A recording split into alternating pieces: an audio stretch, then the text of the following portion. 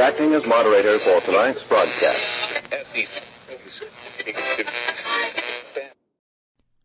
I'm your moderator, Chris Paul. Let's be reasonable.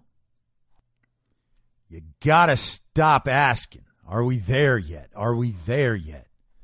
We get there when we get there. Till then, steady as she goes. It's high noon for Thursday, September 16th, 2021. Follow the podcast on the Telegram Messenger app at t.me/I'm your moderator or join the discussion thread at t.me/I'm reasonable. You can also find me on Gab and Getter at I'm your moderator. The Substack is I'mYourModerator.substack.com and the merch site is cancelcouture.com or go direct shop.spreadshirt.com/cancel-couture. Today is the 239th day of Barack Obama's third term, as served by the half-dead, demented, degenerate, ventriloquist dummy, fake proxy president Joe Biden, who is overwhelmingly compromised by the Chinese Communist Party, the patriarch of one of the most corrupt families in American history, and the father of one of the most despicable sons to ever walk the earth. That's Hunter Biden. So congratulations, commies. You have been scraping the bottom of the barrel for so long that you are now through the barrel.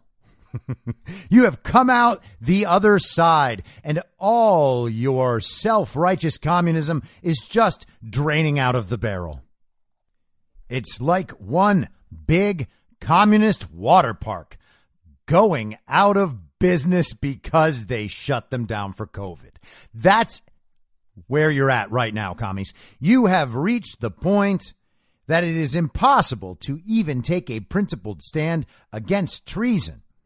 And I mentioned this briefly yesterday, but it has only somehow gotten worse. You would think that one day of defending treason would be as far as they could go. They would hope for a different story to come up that they could focus on that wouldn't actually hurt them even more, but they couldn't find it. So now we are in day 2 of defending treason against America. And listen, if you're the sort of commie out there that's like, hey, I wasn't going to draw any lines, but it turns out I have realized that treason is one of those lines for me, well, that's great. Good for you. Come on back to America. Just migrate back. All of us will enjoy seeing you return. We will welcome you with open arms as soon as you make amends, obviously. And the only other thing you have to do is leave all of those stupid and evil child brains communist ideas behind in your communist utopia that exists only in the head of other child-brained communists and never in reality, because that's impossible. And if it was possible, you sure wouldn't get there by defining all the words until things are the way you said they would be, even though they haven't changed. Hey, just define all the words in a different way. Turn bad into good. Turn oppression into justice. Just keep going down that path, and sooner or later, you will end up at communist utopia.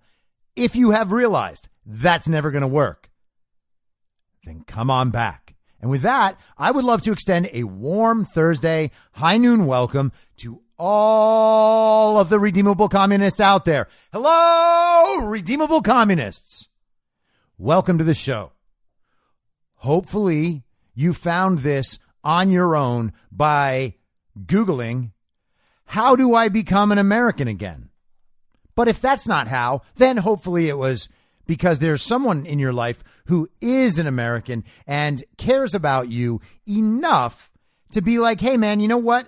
I think before this really, really turns against you, like once we reach a point of no return, you should try to check out something, anything that might change your mind and make you want to be an American again, because at some point it's going to be too late. And the rest of your life, everybody is going to know that in that moment of truth, you were still a communist. It's not going to work out well, okay? So let's talk a little bit more about how deep this treason thing goes. And yes, I'm going to share clips from MSNBC. I know it's a cheap shot. But the thing is, there's still a big chunk of this country, the same people who believe that Joe Biden got 81 million real legal American votes. They still turn to MSNBC so that it can help them feel better. It's like, hey, I've run out of slogans on this one. I can't form my own slogans about how this Milley thing isn't a big deal because I've always thought that treason was a big deal. So please tell me how this isn't treason. And you turn on MSNBC and you're like, I know they're going to tell me. I'll just wait around until they tell me how this isn't treason. Load me up with some new slogans so that I can go out there and say, ha ha, you Trump supporting terrorists. It turns out that this isn't treason. Got to figure it out. Got to have MSNBC tell you. Otherwise, you're just wandering around in a desert, probably in circles, because you got no North Star. You got no compass. Everything looks like an oasis, and so you walk toward it and you find out, nope, that's just Rachel Maddow's pompadour. That's not a palm tree. And you see a reflection in the sand and you're like, my goodness, finally, it's water. And nope, it's just Chris Hayes' glasses. And you think, oh, if I just get over that next mountain, the water will be there. And you get near the mountain and you're like, Stacey Abrams again, huh? I guess that's just Stacey Abrams. Hey, sorry, commies. It's just how it is. If you had good answers, you'd just use the good answers. If you could form thoughts with your own little child brains, then you wouldn't need to turn to MSNBC. But for as long as you do need to turn to MSNBC, well, then there's a need for people like me to come along and destroy that nonsense before it settles into any of your little child brains.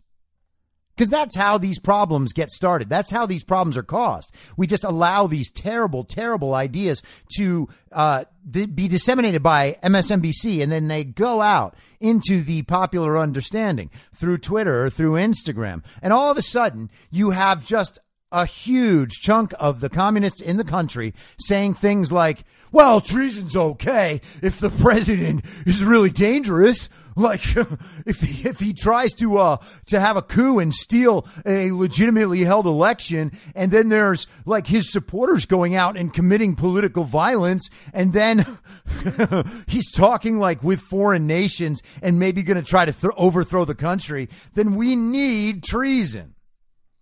And they say that, and they believe it.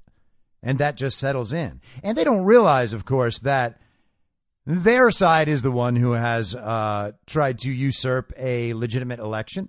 Their side is the one who has committed a coup against America. Their side is the one who has committed political violence in a never-ending way, nonstop, more or less, since well over a year ago. They did do it nonstop for 4, 5, 6 months. And then it kind of slowed down a little bit, but it springs up whenever we need it or whenever the FBI decides to do it. That would be a better description. And we'll get to that later, of course. Every single thing that they have accused us of, they are in fact guilty of. And they know that we know they're guilty of it. And that is why the fences were up in January and February and some of March. They left them up for 2 months. 2 months.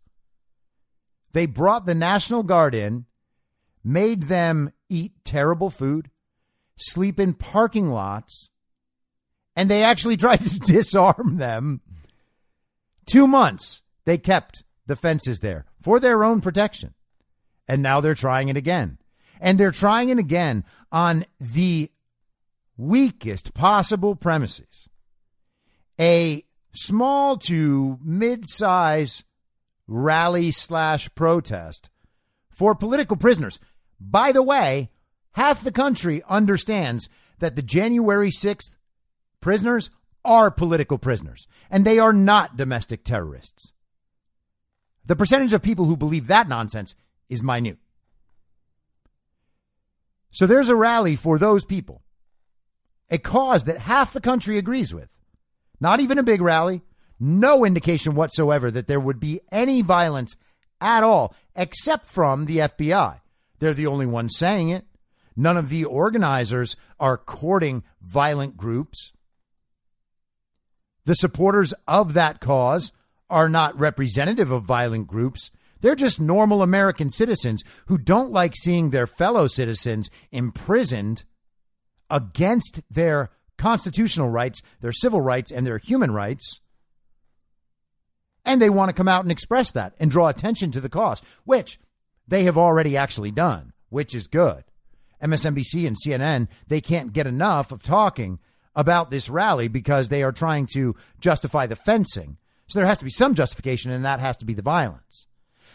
But in the meantime, they are advertising for the cause. Now, like I said, we'll get to more of that later, but let's see and hear the MSNBC big brains justify treason, because that's always a good time.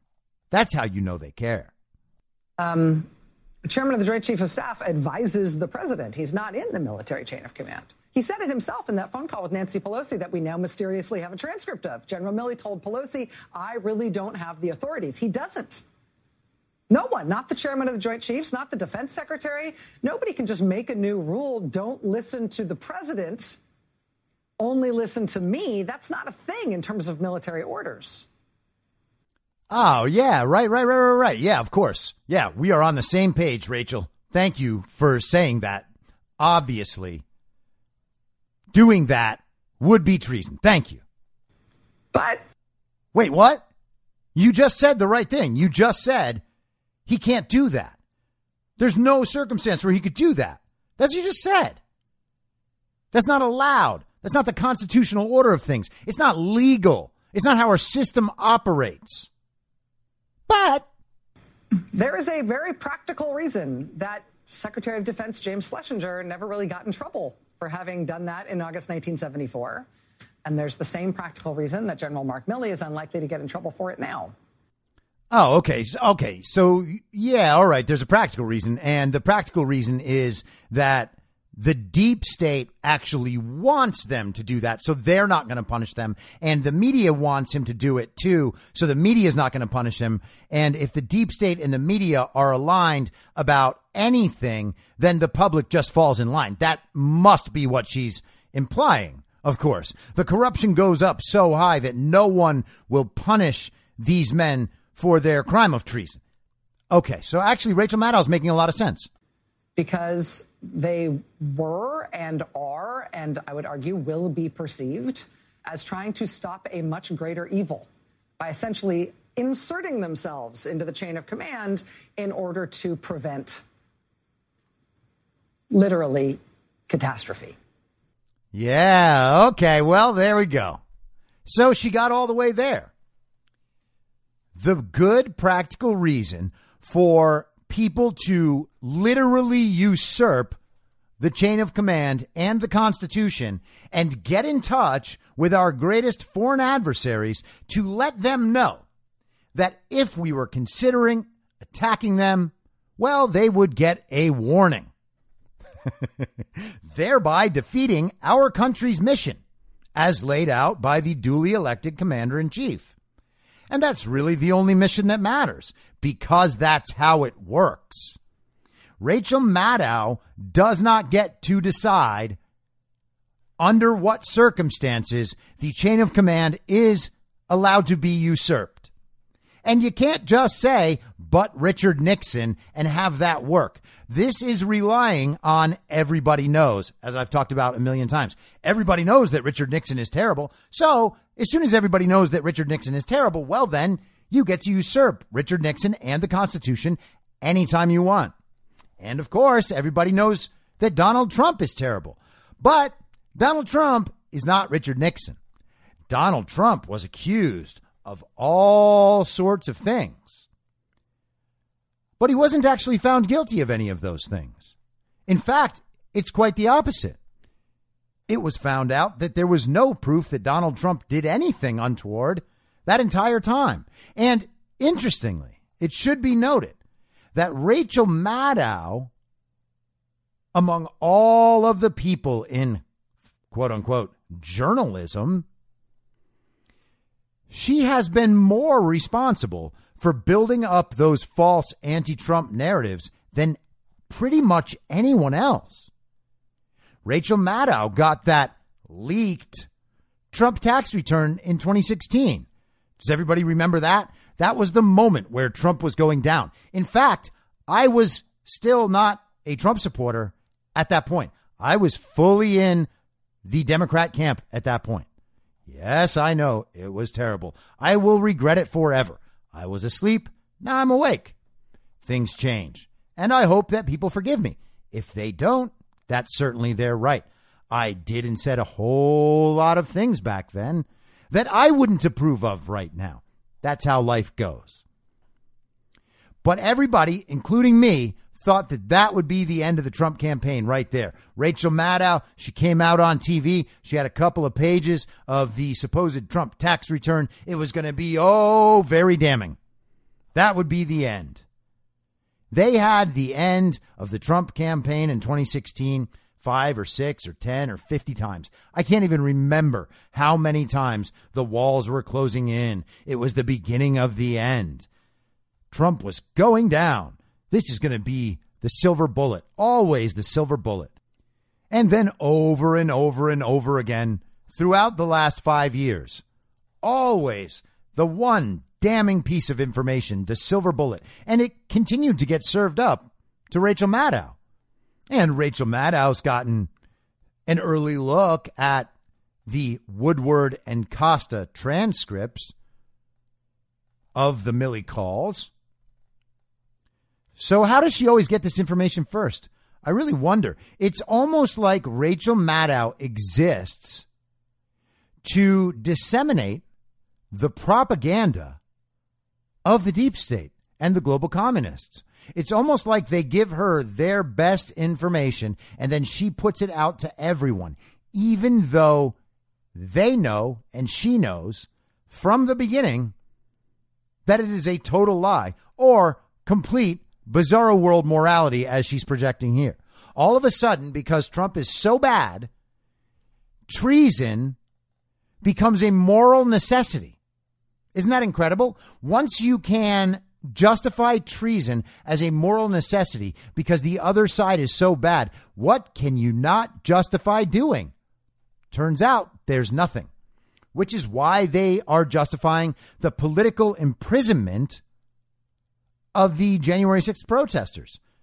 People who were allowed into the Capitol by Capitol Police and walked around taking selfies, many of them actually having totally innocuous conversations with the Capitol Police about how they were not interested in committing violence. That's on video, and we have to pretend that it's not. And Rachel Maddow will pretend that it's not so that she can pretend that the political imprisonment and the denial of constitutional and civil and human rights is totally justified because Trump is that dangerous and his supporters are that dangerous. And the trick you'll see here and in the Scarborough bit, which I'm about to play, is that they focus almost entirely on the January 8th issue. But they're not focused on the October 30th, 2020 issue. There was a phone call that day, too. And this is 5 days before the election, the November 3rd election, 5 days before. Milley is calling China to communicate something.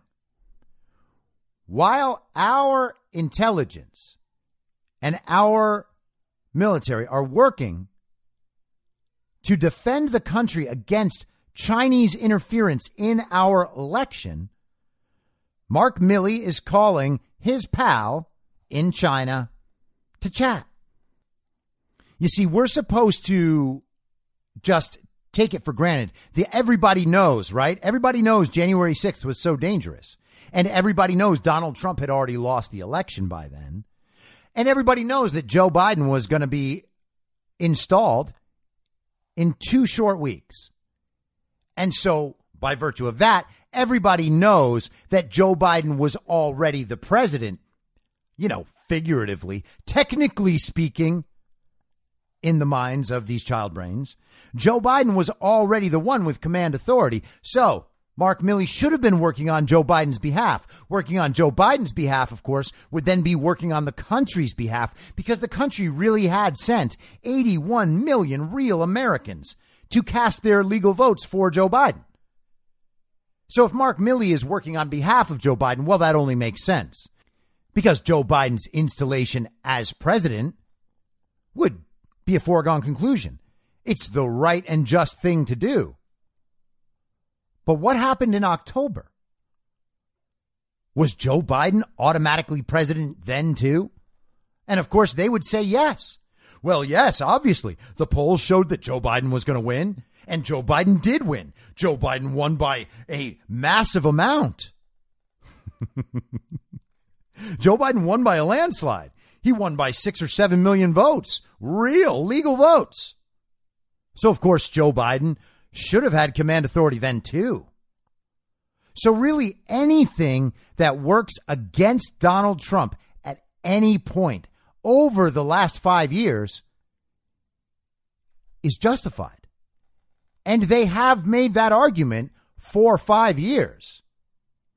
It's justified that they made up the Steele dossier to try to submarine Donald Trump's campaign. It's justified that Hillary Clinton's campaign was involved in that. It's justified that Hillary Clinton actually farmed out the job of creating that fake dossier. It's justified that she did it in conjunction with the FBI and the CIA and Five Eyes intelligence countries. All of it is justified because Donald Trump was that dangerous. Cheating in that election was totally justified because Donald Trump is that dangerous.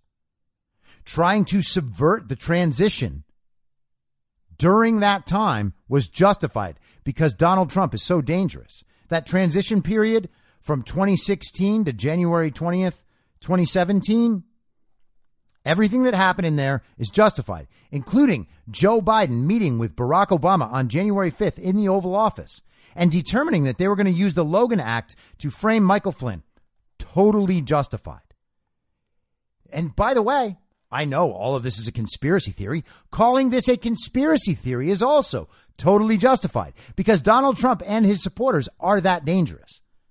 So anything that helps them, you must call it a conspiracy theory. You can't take it seriously. You can't take it as a matter of fact, because then you would be working to support Donald Trump. And working to support Donald Trump is actually working against the country. And so anything that subverts Donald Trump or his supporters, even if they're telling the truth, is justified because Donald Trump is that dangerous. Launching the Mueller investigation to try to cover up what the Clinton campaign and Fusion GPS and the Steele dossier and the FBI and the CIA, what all of that was, trying to cover that up is totally justified. Because Donald Trump and his supporters are that dangerous. And the Russian collusion narrative, yeah, it's not true. But don't you see how much it could diminish Donald Trump and his supporters if only it was true? And the chance that it might be true, well, we should just assume that it is true. And if it is true, well, we've got to take down Donald Trump and his supporters. And then, that doesn't work and whatever, but hey, it was worth tearing down the faith in the media and government and our democracy and elections and everything else because Donald Trump is that dangerous. And he's so dangerous and his supporters are so dangerous. And he's doing such a good job as president that he might well get reelected. And that can't happen because Donald Trump and his supporters are so dangerous. And so, you know, if we're going to go ahead and try to cover up Joe Biden's involvement in Ukraine, which of course ties in Barack Obama and Hillary Clinton and Uranium One and all sorts of corrupt political dealings that actually subvert the American interest in favor of our foreign adversaries, trying to cover that up with an impeachment, blaming it on Donald Trump, making up the contents of a phone call to the point where Adam Schiff, the leading Democrat on the Intelligence Committee in the House, makes up the transcript of the foreign call and reads it out in Congress. Well, that's all justified because it's important to impeach Donald Trump. It's important to use the step of impeachment to get rid of Donald Trump because he is that dangerous. And you know who agrees with all this all along? Well, it's Rachel Maddow. And when that impeachment fails, well, I guess we got to launch this whole COVID thing. You know, I was hoping the impeachment was just going to work and we could get rid of Donald Trump and his supporters once and for all. Silver bullet, right to the forehead, right to the heart. They're done. Didn't work. Now we got to do this COVID thing. And what we're going to do is we're going to use this COVID thing and we're going to blame it on Donald Trump and his supporters. They're the ones who are making this disease spread everywhere because truthfully, they kind of have a disease already. And everything about that is justified because Donald Trump and his supporters are so dangerous. In fact, giving everybody mail-in ballots and then not tracking them at all is justified because one thing we can't tolerate is Donald Trump and his supporters winning another election. So we're going to steal that election. We're going to tell you how we're going to steal it. We're going to execute the steal exactly how we're telling you. And then we're going to prop that steal up the exact way we told you we would in the Transition Integrity Project, and all of that. Subverting the will of the American people and our election system is totally worth it because Donald Trump and his supporters are so dangerous. And who's there playing right along? Well, it's Rachel Maddow. And so January 6th rolls around. Donald Trump invites his supporters to the nation's capital to make their voices heard using their guaranteed right to free speech, seeking the redress of their grievances toward government.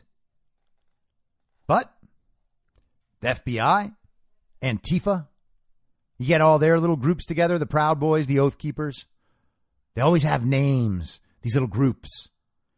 And they come in and stage a very violent insurrection. Except it's not that violent. It's not an insurrection. All it did was give people like Rachel Maddow more fuel for their corrupt little fires. And all of it is justified because Trump and his supporters are that dangerous. And now, it is okay to subvert civilian control over the military. It is okay to usurp presidential authority because Donald Trump and his supporters are so dangerous. And this same argument is used again and again and again and again to justify every single thing they do. Every single thing they do. This is the argument now. Once the racism and sexism and homophobia and these guys are stupid. Once all those arguments go away, well, Donald Trump and his supporters are so dangerous. They're actually talking about a coup being repeated in 2024. There are writers on their side saying that Donald Trump winning a free and fair election in America, not that we have them right now, but they are saying that Donald Trump winning an election would be a coup. How is that a coup? Again, they have redefined everything. A coup. Winning an election is a coup because they don't get to stay in power. Anytime their power is threatened, it's a coup. It's dangerous. So let's check in with the pathetic Joe Scarborough, who used to be a Republican congressman and is now just a total sellout, willing to say and do anything to support the uniparty position. When Nixon was president, there were assurances going from that administration to leaders across the world. Everything's fine. And so after January the 6th, Eddie, this is something that had to be done. Mm-hmm. There it is. January 6th proved that Trump and his supporters were so dangerous, they all believed the big lie. And so it's justified. It had to be done. But hey, wait, Joe, what about the October call? You haven't explained that one. Was October 30th, 2020 after January 6th? Is January 6th what justifies October 30th? That'd be interesting. Well, I would love to hear him say that. It had to be done because of January 6th. It had to be done. Milley had to call his counterparts and subvert civilian control of the military to usurp the constitutional order and the chain of command. Had to be done. Something that, and I would want my generals, I would want others, whether it was Donald Trump or Richard Nixon or Woodrow Wilson, to say everything's fine. This is what I love. These people are accusing him of treason for calling up the Chinese and saying, hey, everything's fine. This is democracy. It's messy. Don't take advantage of us. Okay, now that is amazing. Now the story is not that Mark Milley felt that Donald Trump and his supporters, because of January 6th, somehow are so dangerous that they are going to nuke China. Donald Trump, who never got us into a war situation, not once, is going to magically nuke China. So Mark Milley needs to call China and warn them and say, if we're going to attack you, I'll let you know first so that you can respond to us. That's what he's saying. But Joe Scarborough has turned it around to say, hey, I know you're seeing everything just all crazy here, but we're fine and everything's going to be fine. And there's no military stuff going on. So please don't attack us. That's what Joe Scarborough has now changed the situation into. So none of it is treason. None of it's treason. He made the call to protect us because Donald Trump was putting us in so much danger. Donald Trump and his supporters were putting us in so much danger by telling the big lie. Even the danger of having China attack us. The big lie is so dangerous that it could make China attack us. That's what we have. You don't want to try to take advantage of us at this moment. If you do, you'll feel sorry. And you're not going to have the excuse to say, oh, they were about to attack us, because I'm here to tell you we're not going to attack you. And so that's what I want a general. That's what America wants their generals to do. Yeah, if China attacks us, now China's not going to have the excuse that we were going to attack them, because Mark Milley's going to let them know that, no, we weren't. Even though there was never any point where China would have realistically thought that we were going to attack them, because we weren't going to attack them. And China knows that, because China has intelligence services, and Donald Trump has a relationship with China's president. And Donald Trump released a statement to that effect last night. He said, Milley never told me about calls being made to China. From what I understand, he didn't tell too many other people either. He put our country in a very dangerous position, but President Xi knows better and would have called me. The way Milley and the Biden administration handled the Afghanistan withdrawal, perhaps the most embarrassing moment in our country's history, would not exactly instill fear in China. Milley is a complete nut job. The only reason Biden will not fire or court-martial Milley is because he doesn't want him spilling the dirty secrets on Biden's deadly disaster in Afghanistan. Now, that's a very interesting statement. And I'm going to be on Patel Patriots Power Hour tonight, and I have a feeling that this will be what we talk about. But I want to focus on the beginning where he says that President Xi knows better and would have called me.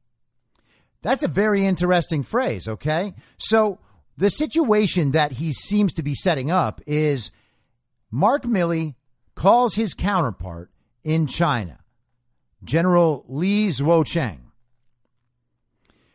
So he calls his counterpart and he says, we're not going to attack you. Despite anything you hear, we're not going to attack you. Please let President Xi know. That's the implication here, right? Because, of course, Xi's general would have to tell Xi, and Xi knows that President Trump has authority over Mark Milley, and President Xi has a relationship with Donald Trump. They can communicate directly. So President Xi actually doesn't need to hear from his general that the United States is not going to attack.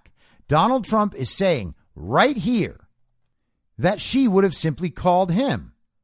If he heard anything bad, if he heard anything was going to go down, he would just call President Trump, and President Trump would be like, no, of course we're not going to attack you that way. And President Trump's weapon against China for his entire presidency was economic. So now he's just going to nuke China because he's mad about the election. He's just so obsessed with the big lie that he's going to start a nuclear war with China so he can stay in office. What kind of child-brained communist believes something so dumb, on its face, so dumb? But that's what you would have to believe for any of this to make sense or be justifiable. If Milley was going to communicate any legitimate threat at all, it would have been coming from Donald Trump. And then for that to be true, Donald Trump would have to trust Mark Milley. And unless there's something we don't know right now, and Mark Milley is not the man he seems to obviously be, then there's no way Donald Trump would trust Mark Milley. And Mark Milley is an advisor to Donald Trump. It's not the other way around. Mark Milley doesn't have command authority. The Secretary of Defense, Christopher Miller, already said that Mark Milley wasn't given the authority to make that call and to communicate that thing. Secretary Miller said that it was an incredible act of insubordination. And by this time in the process, Donald Trump knows that there are just vipers all around him, that the deep state is trying to subvert him at every turn. And we are expected to believe that he trusts Mark Milley enough for this situation to be the way that people like Rachel Maddow and Joe Scarborough describe it. No way. If Trump was making a move like that, he would be talking directly to Secretary of Defense Christopher Miller, and he wouldn't be interested in what Mark Milley was saying. And knowing that Mark Milley might subvert him, he would also be having a direct line of communication with President Xi and saying, hey, if you hear anything crazy, get in touch with me and I'll let you know. And if I'm right that far, if all of that is true, then President Xi probably knows just as well that his general would be subverting their process as well. If he's taking Mark Milley's word for it and communicating it up to the top, knowing that Mark Milley's word means nothing because Xi can just call Trump. So it sounds like what we actually have is the deep state, military industrial complex, global communist system, whatever you want to call it, whichever fits most accurately, plotting their own course outside of the normal governmental order. And we have heard about this stuff before, right? That's what the military industrial complex is. It's what it does. That's what we worry about, is the military making these moves and forming these alliances on their own and then overpowering civilian authority because they have the weapons. That's what we worry about, and that's what's being described to us. This back channel of communication where they are really running things, not the civilians in control. They are the ones running things. And Joe Scarborough says that's the kind of generals he wants. Well, of course they are, Joe. You're a traitor. Why don't we just admit it? There's their little snowflake. When General Milley went to the Hill and actually said he read a book on critical race thinking. They just melted. These little snowflakes that are so delicate, they're so pure, they're so natural, and their mothers told them, and their fathers told them, every one of you is separate and different. There's no one snowflake like another. And yet all of these snowflakes on the Republican side, they're alike in one way. They're all melting because General Milley said the words critical race theory and said... All right, that's enough, Joe. So just because you don't have the visual, no one on set is laughing at Scarborough when he's doing these voices. No one is going along with him. They're all just trying to politely suffer through his act because it's kind of agreed by everybody there on set that they're all lying. Right. And so they are trying to act like they all agree to this nonsense. Now, Joe Scarborough is trying to set up anyone who complains about treason as a snowflake. He's telling the audience of people who will just repeat the slogans, whatever slogans he says, that they should consider anyone calling Mark Milley's actions treasonous. Those people are all snowflakes and they melt. Oh, yeah, they can't take the heat. Yeah, Joe, that's what's going on here. I wish Donald Trump had Twitter right now so that he could talk more about Joe Scarborough being involved with the death of his intern and then covering it up. That would be great. Then we could really see who the snowflakes are. Right, Joe? What he's communicating is that claims of treason are something that should be mocked and ridiculed, even though everyone can see what this is. Rachel Maddow even admitted what it is. She actually had the guts and the courage to go out there and say, hey, I'm going to try to justify treason. Joe Scarborough is pretending that that's not what it is, and that anyone saying that is just a snowflake. He's also doing the justification thing in like a little weird way, right? Comparing Trump to Nixon. Everybody knows Nixon's bad, so then everybody knows Trump's bad. Then whatever you have to do doesn't matter. But he's not hitting it head on like Rachel Maddow. Rachel Maddow actually has the real human balls between her legs to go out and say that treason is justified because Trump supporters are so dangerous. Now, we know that Trump supporters are so dangerous, which means that we know that whatever happens on Saturday at this January 6th rally is going to be so very dangerous. Now, I've had a bunch of thoughts about this January 6th rally. I don't know of anyone who is attending it. Pretty much everyone is spreading the word not to attend it. And Matt Braynard, who is one of the guys or the main guy responsible for setting it up, has said to people, don't wear any Trump gear. All right. Just don't wear any political gear whatsoever. Because, of course, if they all wear Trump gear and then Antifa comes, or the FBI's other groups, they come wearing Trump gear, well, then they're going to look, when they commit violence, they're going to look like it was the Trump supporters there for the rally committing the violence. If no one's wearing any political gear, then the Antifa people come, and how are they going to pin it on Trump supporters? They're not going to look like Trump supporters. They're not going to act like Trump supporters. And they're not going to have the superficial, hey, I'm a Trump supporter signs on their chest. That's what they relied on for the January 6th thing. The people causing the problems were dressed up, sort of, like Trump supporters. I mean, you could still see just normal Antifa people in their black Antifa clothing and all the other dumb shit they wear. You could spot them in the crowd. You could see them doing it. Even the people in the crowd were yelling, that's Antifa, to the police. It's on video. Now, I know that none of the people in Joe Scarborough or Rachel Maddow's audience have ever watched any of that video, because far be it for them to want to understand the truth of what happened on January 6th. It's harder to use January 6th to justify how heinous they are to their fellow citizens if you actually know the truth. It's better to just remember what the mainstream media showed you that day and never think about it again. Only say they're terrorists. That's it. You don't need to do anything else. You don't need to watch the video of Michael Byrd shooting Ashley Babbitt for no reason. You don't need to watch the video of the Capitol Police provoking and initiating the violence and beating and trampling a woman to death. You don't need to know about any of that. You just need to know what they showed you in that half hour you were watching on January 6th and just let those little images that they played over and over and over and over again that day, because those are the only images that fit their narrative.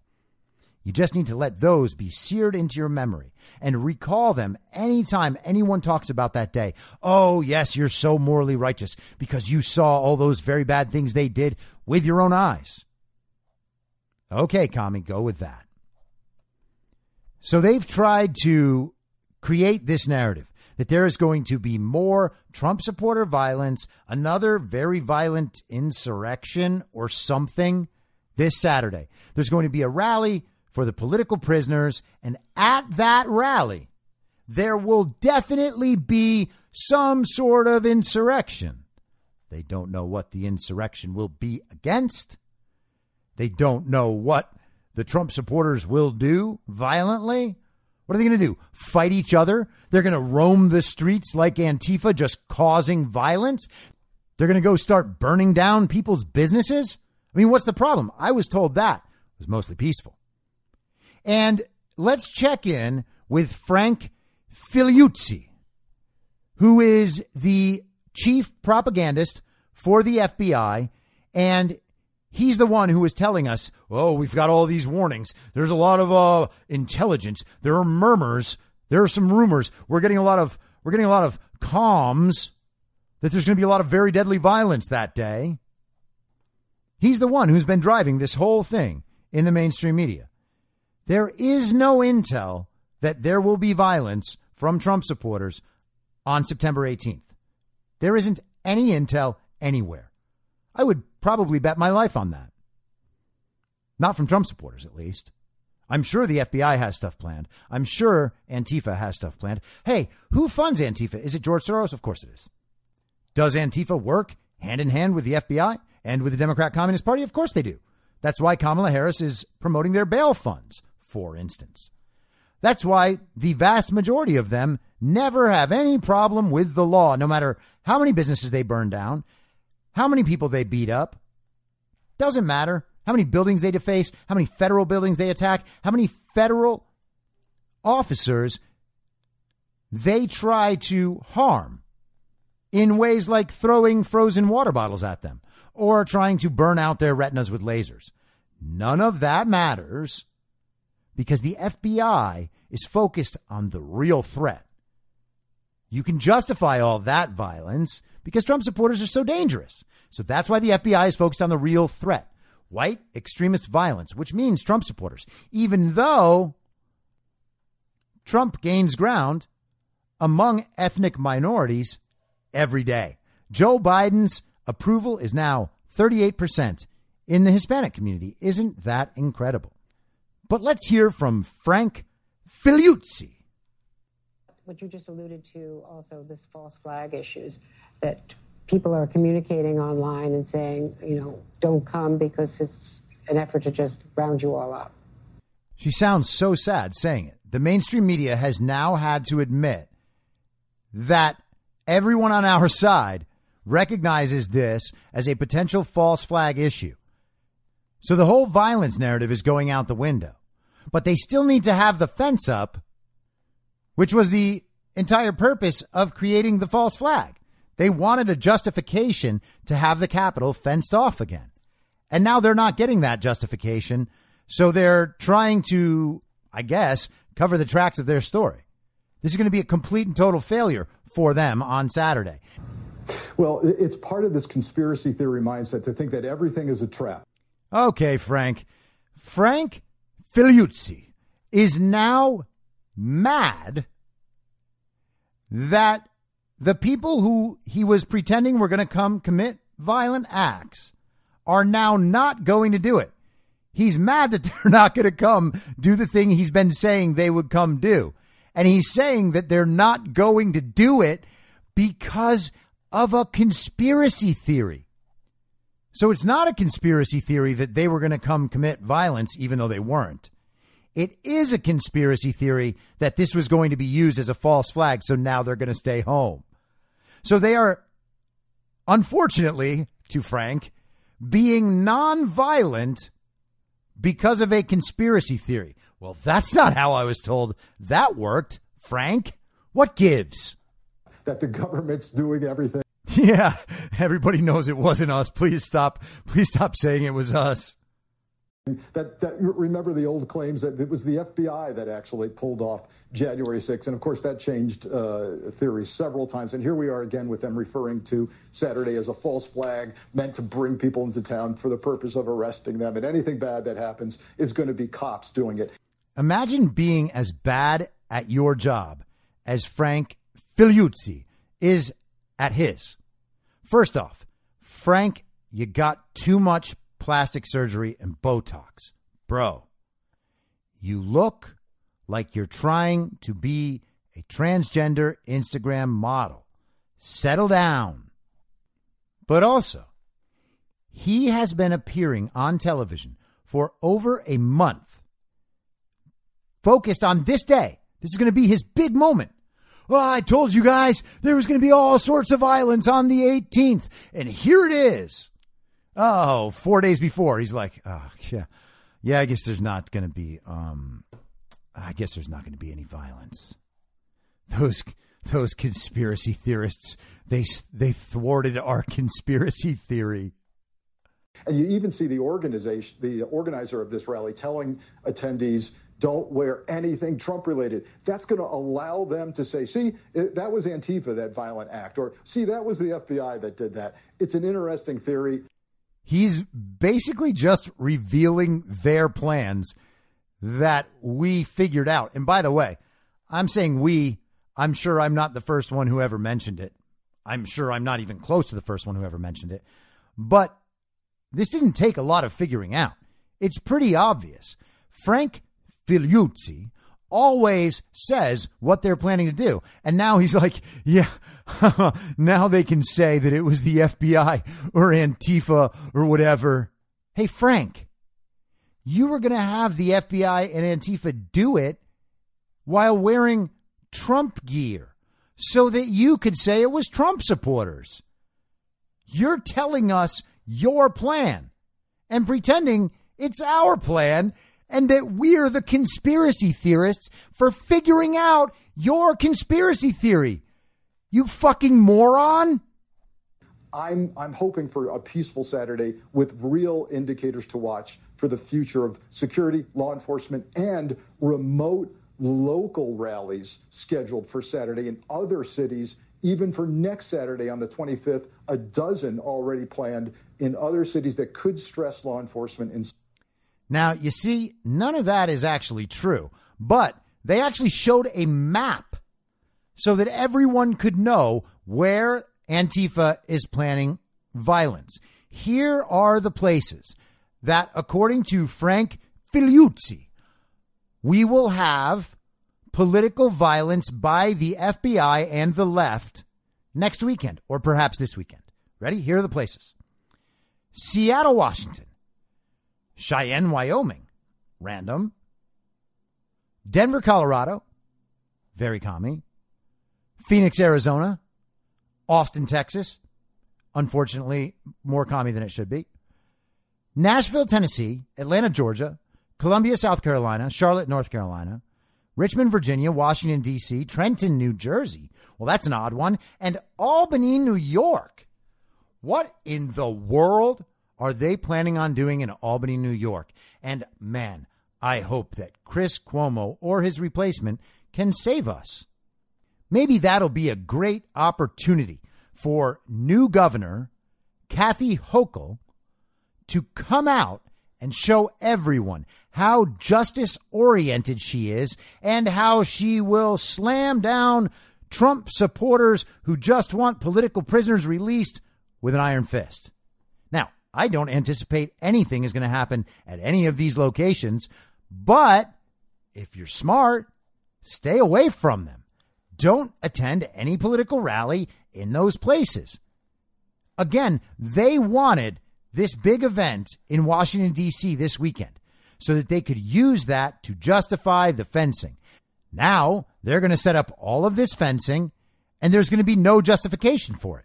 So once again, these narcissistic, incompetent communists. Remember, there are two defining characteristics of these communists: narcissism and incompetence. They don't realize that everyone else can see them. It is transparent. They are so stupid. They are giving a list of all the places that they're going to have Antifa and the FBI attack. They're saying, hey, here's where we're going to cause problems. Well, thank you, Frank. We're just going to go ahead and not participate in any of that. That'll solve that. There will be no justification for their fencing, for their watchtowers, and then what? Well, then they expose themselves as just simply wanting to put fencing around the Capitol, which there is no justification for whatsoever. Now, let's change subjects without a segue. Following up on the missing votes from yesterday, of course, that story was not just going to go away. And of course, the communists could not just leave it floating out there unexplained. So, PolitiFact by the Poynter Institute has come to the rescue, and they did a fact check of the viral image. And of course, on the truthometer, or is it truthometer, they rate it false. They rate it false that the votes simply disappeared. And why is it false? Well, not because the votes didn't disappear. The votes certainly did disappear. But it's false contextually because there's a good reason for why they disappeared. And the good reason is just simple human error. And there's no more explanation necessary. And to know that there's no more explanation necessary, they wrote 2 pages about how there is no explanation necessary. I swear to God, this thing is about probably 1,000 words, this explanation. So they fully describe what happened as if you couldn't just watch it with your own eyes. They write it out at great length, in great detail, because if you don't write a lot about what you're talking about, it might seem like you don't have that much to say. And the truth is that there is nothing to be said in this fact check. So I'm going to read you the only part that is an actual explanation for what happened. And here it is. So the problem all boils down to Edison. Edison is the reporting agency. The votes go directly to Edison, and from there they go out to the news agencies. Same thing that happened on November 3rd, 2020. Always Edison, okay? So here we go. Rob Farbman, the firm's executive vice president, told PolitiFact that Edison relies on different sources, including state data and reporters hired to collect vote tallies in person at county election offices. A reporter hired by Edison, who was stationed at an office in Santa Clara County, called the firm and accidentally said that about 350,000 votes there were in favor of recalling Newsom.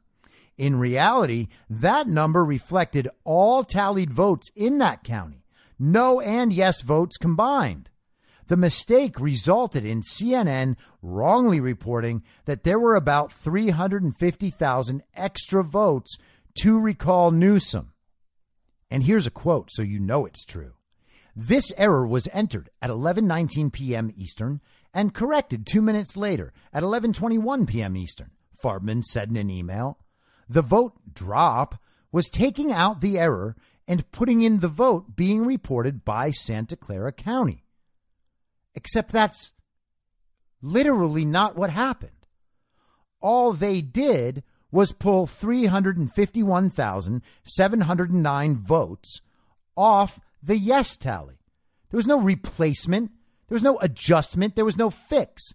Gavin Newsom's vote did not change. So if the human error was that they put in all of the votes for Santa Clara County, the yes and the no's, why did they only take them away off one side? And why did all 351,709 disappear off one side? Well, there is no answer for that. So their fact check calls something that happened false and then to complete the fact check, to make it legitimate, to make sure everyone believes it. They give an explanation that doesn't actually explain anything. And a child could understand this. This isn't complicated. Again, they say, in reality, that number reflected all tallied votes in that county, no and yes votes combined. The mistake resulted in CNN wrongly reporting that there were about 350,000 extra votes to recall Newsom. Well, that is not how that could possibly work if we're to believe your explanation. So if we believe your explanation, all the votes in the county, all the yeses, all the nos equaled 351,709. You still took them all off yes. So explain that, PolitiFact. But they don't. And so what you're supposed to do is you're just supposed to share this fact check so everybody sees the headline and they feel, oh, okay, well, that's good. As long as somebody has an explanation for it. As long as it's totally false, this claim. Someone has an explanation for it. I don't need to figure out what that explanation is. I'm just going to assume the experts got it. No big deal. Now I can carry on. It's just false. It's just false. And what do you get to do after that? Well, then the social media companies can take down everyone's post to make sure that no one else sees that 351,709 votes magically disappear off the anti-Gavin vote. They're just gone. No one else can know about it now, and no one else can talk about it now. If you try to let other people know about it, then you are spreading disinformation, and we will take your post down. And if you do it again, we will take your account down. Censorship in this instance is good because Trump and the big lie and Trump supporters are all so dangerous. And even though this is about a California recall election and Donald Trump is not, nudge, nudge, still president, it's still about Trump. Trump and his supporters are so dangerous, so anything is justified, including lying in fact checks, and then using those fact checks as a basis for censorship, so that the American people cannot spread the truth among one another. And the social media companies get to censor us, and now everybody's happy, and Gavin really did win and did not cheat at all. Isn't that amazing how that works? And if this level of dishonesty and censorship, if the effect of that in a practical sense wasn't bad enough, it actually has a secondary effect, which is that this stuff, especially on days like yesterday, it leads to people feeling extra defeated. You know what I mean? Because we watch this gargantuan lie play out right in front of our eyes, and we want to tell everybody, not only to let them know that this is happening, but to connect with them and be like, hey, I'm not crazy, right? I'm seeing this too. And that is one of the main goals that they have. They want people to not be able to achieve that moment of connection and understanding, because that's where the demoralization comes from. And I witnessed a lot of people online yesterday and in conversations, chat groups I have, whatnot. People were getting really depressed. And it didn't help, by the way, that California, not 24 hours after the polls closed, LA County imposes some really strict lockdowns, vaccination requirements for all sorts of indoor gathering places. They are just going for medical apartheid. And they're expecting that their citizens will agree with it. And even though the actual number of commies is in the minority, they understand that this election and the numbers they have shown everyone will justify those commies thinking that they have the power and authority and moral justification for doing this to their fellow citizens. And so, this demoralization can be effective for a time, and, experience it and then let it go, honestly. Because if you need to come back to a center, and sometimes I do this as well, always find that senator to come back to. Am I crazy? Well, is it possible that Joe Biden got 81 million real legal American votes? No way in hell. Okay? That is false. There is no way that is true. So no, that you are on the side of truth right there, and that whatever it takes to make sure that that side wins, you will do. The other thing is, look what they have done with the coronavirus, a disease that they cannot test for. They cannot distinguish in the test between the coronavirus and the flu. And it has an infection fatality rate of 0.1%. 1 out of every 1,000 people who becomes infected with the virus could die from it. Nearly all of them are senior citizens with multiple significant comorbidities. And yet, for 18 months, they have destroyed society. Okay? It was never about health. They have not tried to do anything to keep our society going. They have not done anything in favor of public health the entire time. Okay? So those are the two truths that I return to over and over and over again. Whenever I feel like maybe they might be getting ahead. Oh, they might have us. Oh, I can't feel this anymore. Right? The frustration, the anxiety, the worry that they project. Hey, I want to believe everything's going to be all right, but it doesn't feel like it right now. All right? I understand. Just circle back to those two truths and understand that whatever it takes, you cannot allow these people to win. This is great historical evil that you are looking dead in the eye. Do not let them win, and do not allow yourself to be demoralized by people this evil and this stupid. And they are stupid. They will lose. We already know the truth. And if you don't believe me, I'm going to give you 2 more examples of how. Okay? The first is from CNN. Chris Cillizza yesterday morning.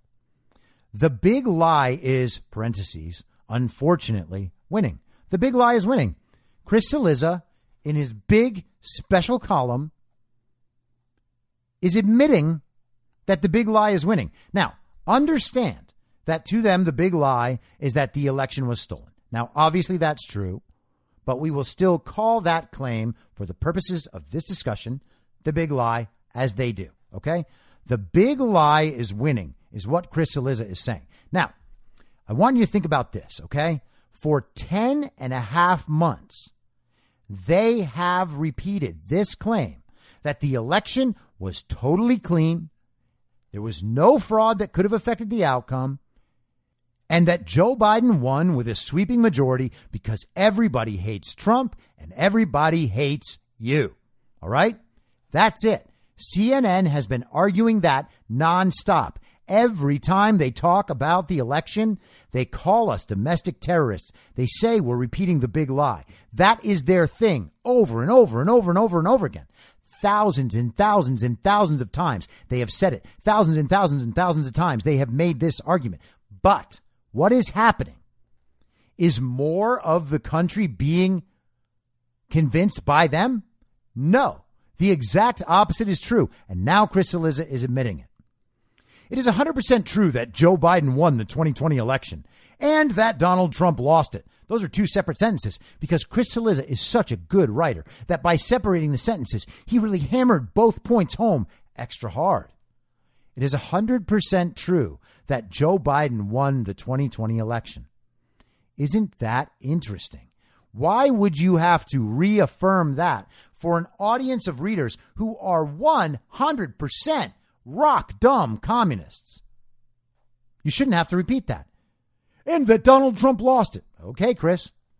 Unfortunately, in recent months, the big lie that Trump somehow was defrauded out of the election has gained increasing amounts of traction, according to a new CNN poll. In January, 59% said they have confidence that elections in this country reflect the will of the people, while 40% said they lacked that confidence. Today, a majority of Americans, 52%, say they do not have confidence that elections reflect the will of the people, while 48% say they do. That's a significant swing in less than a year in the exact wrong direction. Oh, well, that's interesting, Chris. Whose fault is that? You guys are the ones who have been saying the truth over and over and over and over and over again. You guys are the ones who have been calling everybody a big liar over and over and over and over and over again. Isn't it weird that your case is not more convincing? How is it that so many formerly rational people are becoming convinced by the big lie? It's odd, isn't it, that the evidence that Trump was defrauded is so much more compelling than the evidence that he wasn't, that this massive chunk of American citizens are understanding that you're wrong, Chris. And it's primarily fueled by Republicans, he says, 76% of whom say they had just a little or no confidence in elections, reflecting the will of the people. But let's go all the way, Chris. You know it's higher than that, don't you? That's hardly the only data point in the poll that suggests Trump's big lie is working. While 63% of all respondents said that Biden legitimately won enough votes to win the presidency, the story was very, very different among Republicans. Among that group, 78% that Biden did not win enough votes to legitimately win the election. That's right. 8 in 10 Republicans think that Biden didn't win the election, which, well, wow. That is a sentence that he wrote. That's not me saying that. He said, which, comma, well, comma, wow. Which, well, wow. This is how they talk. This is retarded. You have to understand that. He is implying a familiarity with his audience's viewpoint. And then he is expressing the audience's shock, but their total dumbfoundedness. All right. They don't even know how to understand or respond to that claim because they have no other thoughts behind that. They have been taught and conditioned to understand that when one of these communist reporters says, just wow, like Rachel Maddow and Chris Hayes do, oh my God, I'm expressing my disbelief. There's nothing else behind it, which, well, wow. You are talking like a cast member from the Desperate Housewives or Queer Eye for the Journalist guy. What those numbers make clear is that among Republicans, Donald Trump and the big lie he is telling are winning. Winning is a relative term, of course, because building a political party around a lie is the quickest way to destroy a political party. He says, as the Democrat Party is imploding upon itself. Every single thing that the Democrat Party gains strength on the basis of is an outright lie, an obvious lie. But there are some numbers that Chris Cillizza did not bother to mention. For instance, in that very same poll, it turns out that only 17% of the people they have polled are very confident that American elections reflect the will of the people. 17% of Americans are very confident that the elections reflect the will of the people. That means 83% have at least some doubt in the legitimacy of American elections. And here's another thing. This poll reflected viewpoints from August 3rd to September 7th. That is how long it took them to get the results they wanted. That's incredible. A 5-week long poll? That's bananas. And of course, none of this obviously would include anyone's rethinking of this after the Afghanistan debacle. The question here is also really interesting because this is question 51 in their table. You can actually go and see the numbers. If you go far enough, you click the link on CNN's new poll, then you finally get to the SSRS poll, the results of the polling. And the question is, thinking about the results of the 2020 presidential election, do you think that Joe Biden legitimately won enough votes to win the presidency or not? Now, that is not how the presidency is decided, right? Legitimately winning enough votes is a very, very strange way to ask that question. I prefer the Rasmussen way of going about that, Just, was Biden legitimately elected or not? How confident are you that he was elected legitimately? Did cheating play a part? That's a better way to question this. Did he legitimately win enough votes? Well, if you're the sort of person who thinks that the national popular vote is a real thing and that should hold sway, then as long as he won the national popular vote, you would say, yeah, of course I believe that. And that's what those kind of people think in their heads. They don't remember the number of electoral college votes that Joe Biden won. They remember that he won 81 million very real, very legal, very American votes. And so, of course, they're going to say that. And if you find that interesting, then may I interest you in this?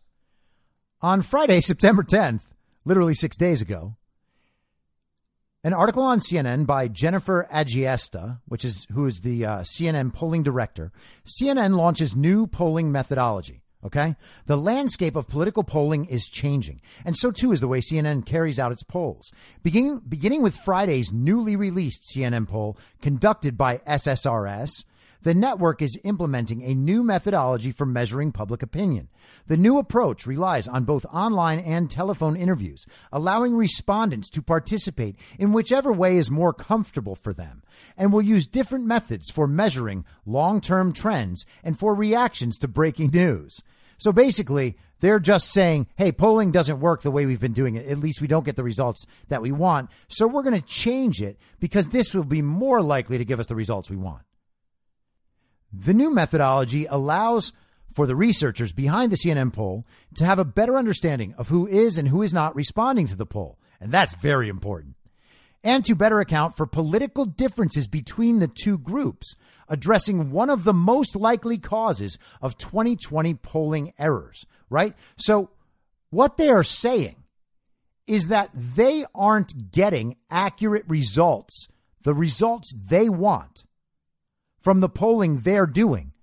So they're going to make changes to influence the outcomes of the poll. And they will say that that's to better reflect what the population really thinks.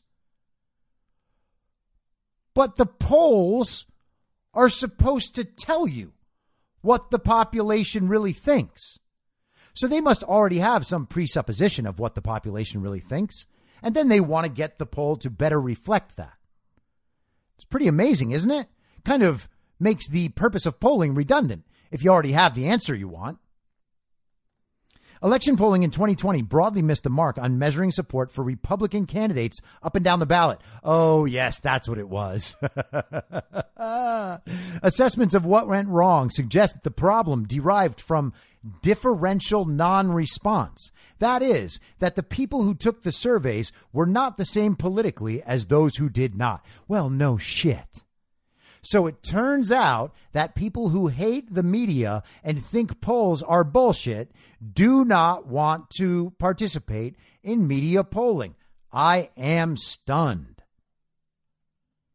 Under the new methodology, CNN and SSRS will carry out polls several times a year using a larger sample and longer field period than is typically used for news polling.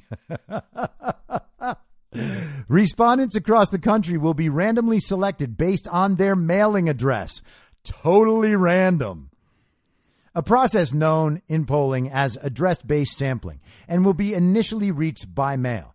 Surveys based on such samples will be used to measure long-established trends, such as presidential approval or views on the national economy, as well as to take in-depth looks at critical issues.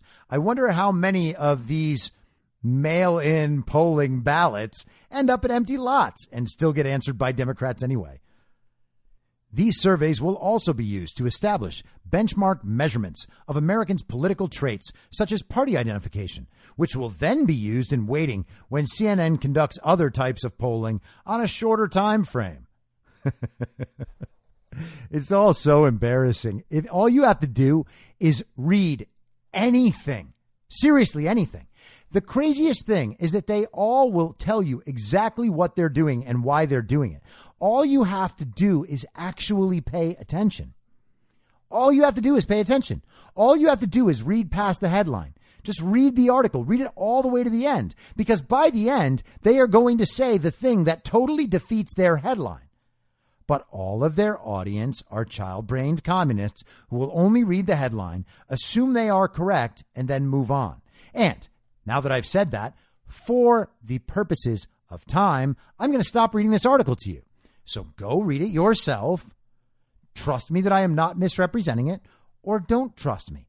And then you can go read it yourself. And if you find something there in the end that makes you think I am misrepresenting it, by all means, tell me. I am fully confident that I am not doing that. As long as you can translate communist doublespeak into human. Okay? So the last thing I want to talk about, and I know this is going long, apologies. This is just how it is these days. You know, there's a lot to talk about. Sometimes I'll get going on one thing and I'll be like, damn it, I really wanted to get to that other stuff. And I feel like I haven't given them enough information. So I want to hit everything. Here's the last thing we're going to hit, because it's a big one for me, especially being, having spent so much time in Hollywood. Nicki Minaj is red pilling so many people. It is unbelievable. The White House is now begging for her time so that they can convince her to stop red pilling everyone. And I hope that they are not successful in that, because she is doing something that very few people would be able to do. Okay. Yes, she's going to get knocked off social media soon for sure, unless she bends the knee to the illegitimate administration.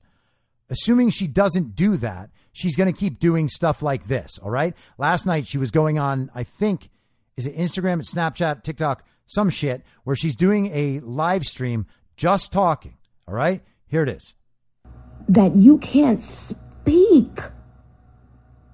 You can't speak for the fear of the mob attacking you. If that doesn't give you chills up and down your fucking spine, this is scary.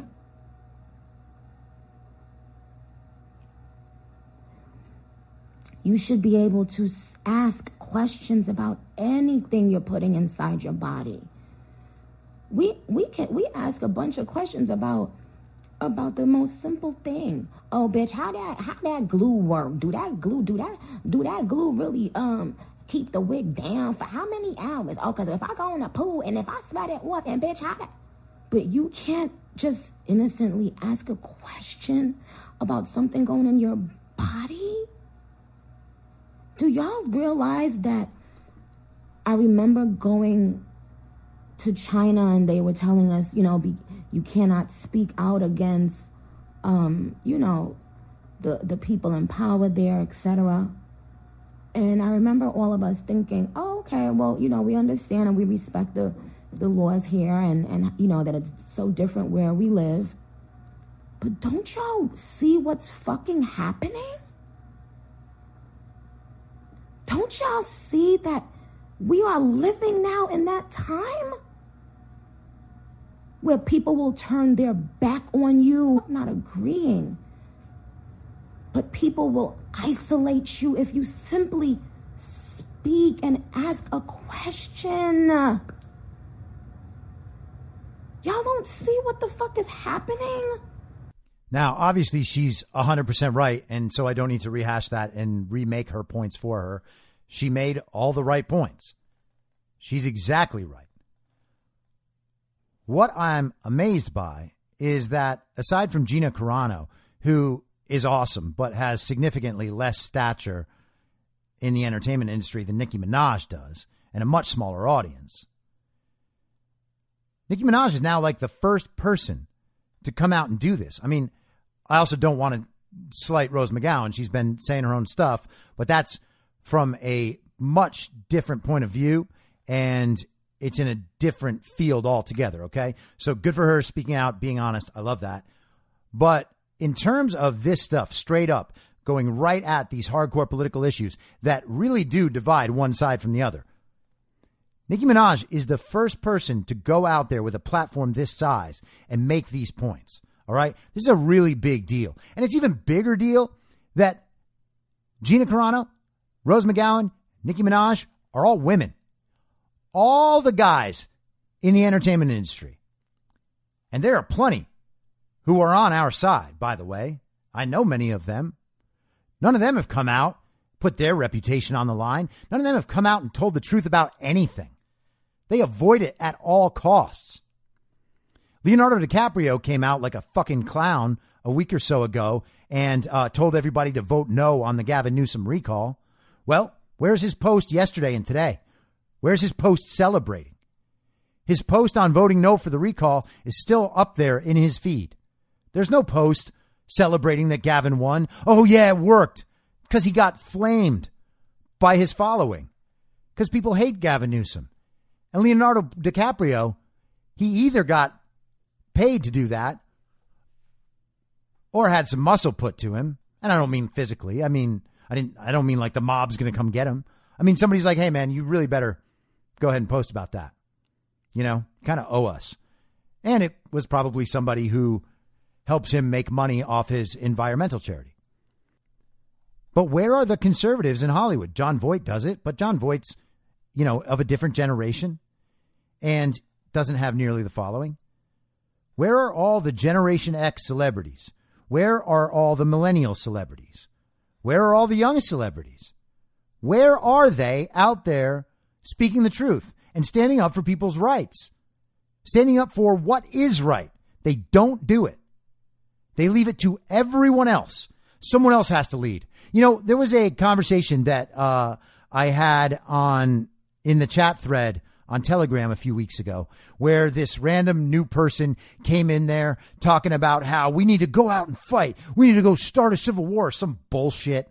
You know, like one of the people who's always like trying to bait everybody into agreeing that we need violence, which is a mark of really stupid people who are clueless about what's going on right now. Violence is not necessary. This is an information war. If it ever gets to that point, fine. Everyone's going to know it by the time that comes around. But the guy was basically saying that he's so ready to do it. Like, why isn't anybody out there leading it? I'm so ready to join this cause. Well, what? So you're saying you're ready to go out and engage in civil war as soon as everyone else is? So you're not a leader at all, but you're complaining that things haven't gotten violent yet? And like, that's the way you're going to get banned from my group as fast as possible. That is just so stupid. And, you know, it seems obviously like Fed posting, but man, oh man, how could you be any dumber? And the same thing, that this is really what all these celebrities are saying. Well, yeah, man, you know, I'm going to really get out there and speak my truth as soon as everybody else does, and it's not dangerous anymore. Okay, well, then you're a pussy. You know what I mean?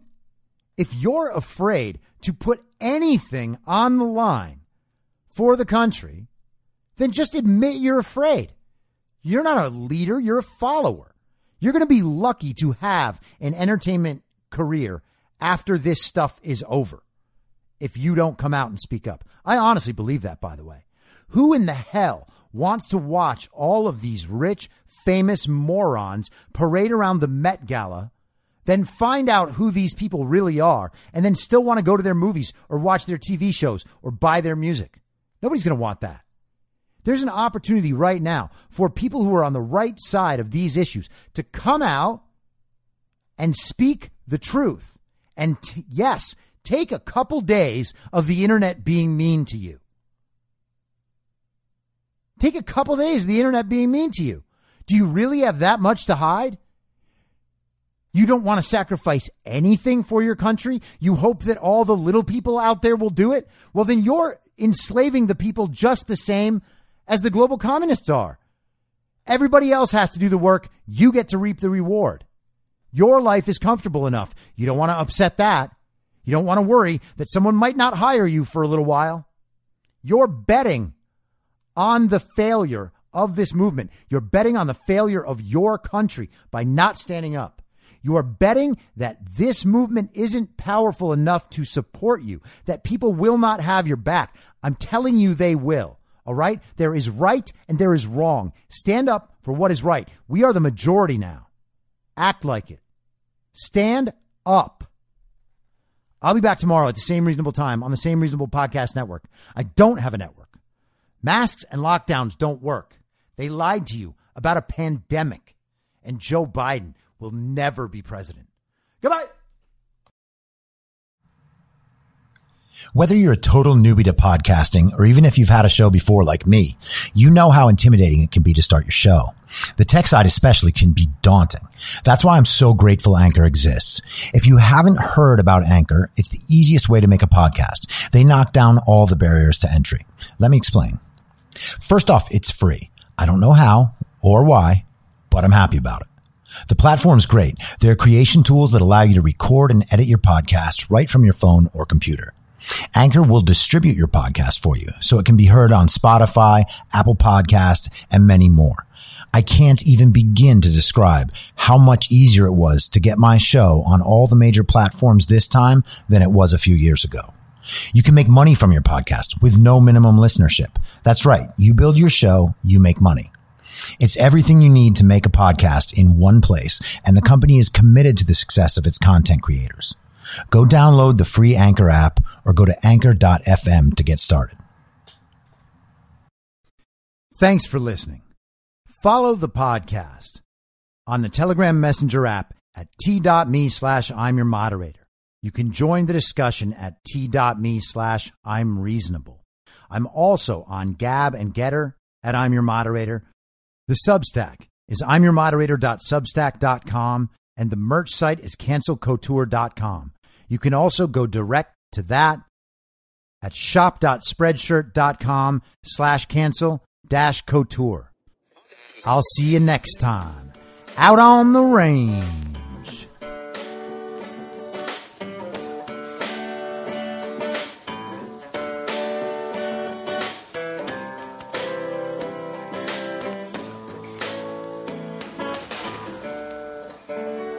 Acting as moderator for tonight's broadcast. In my mind, that's the end game. Thanks for listening. If you'd like to follow what I'm reading and thinking throughout the day, you can do that by downloading the Telegram Messenger app and going to t.me/I'm your moderator. On social media, you can follow me on Truth Social, Getter, and Gab at I'm your moderator. I also have channels on Rumble and BitChute. If you'd like to follow the writing, you can find me at imyourmoderator.substack.com. The merch site is cancelcouture.com, or go direct shop.spreadshirt.com/cancel-couture. If you'd like to support the podcast financially, the best place to do that is Ko-Fi. Go to ko-fi.com/I'm your moderator. And all of these details will appear in the show notes with each episode. I'll see you soon down on the range.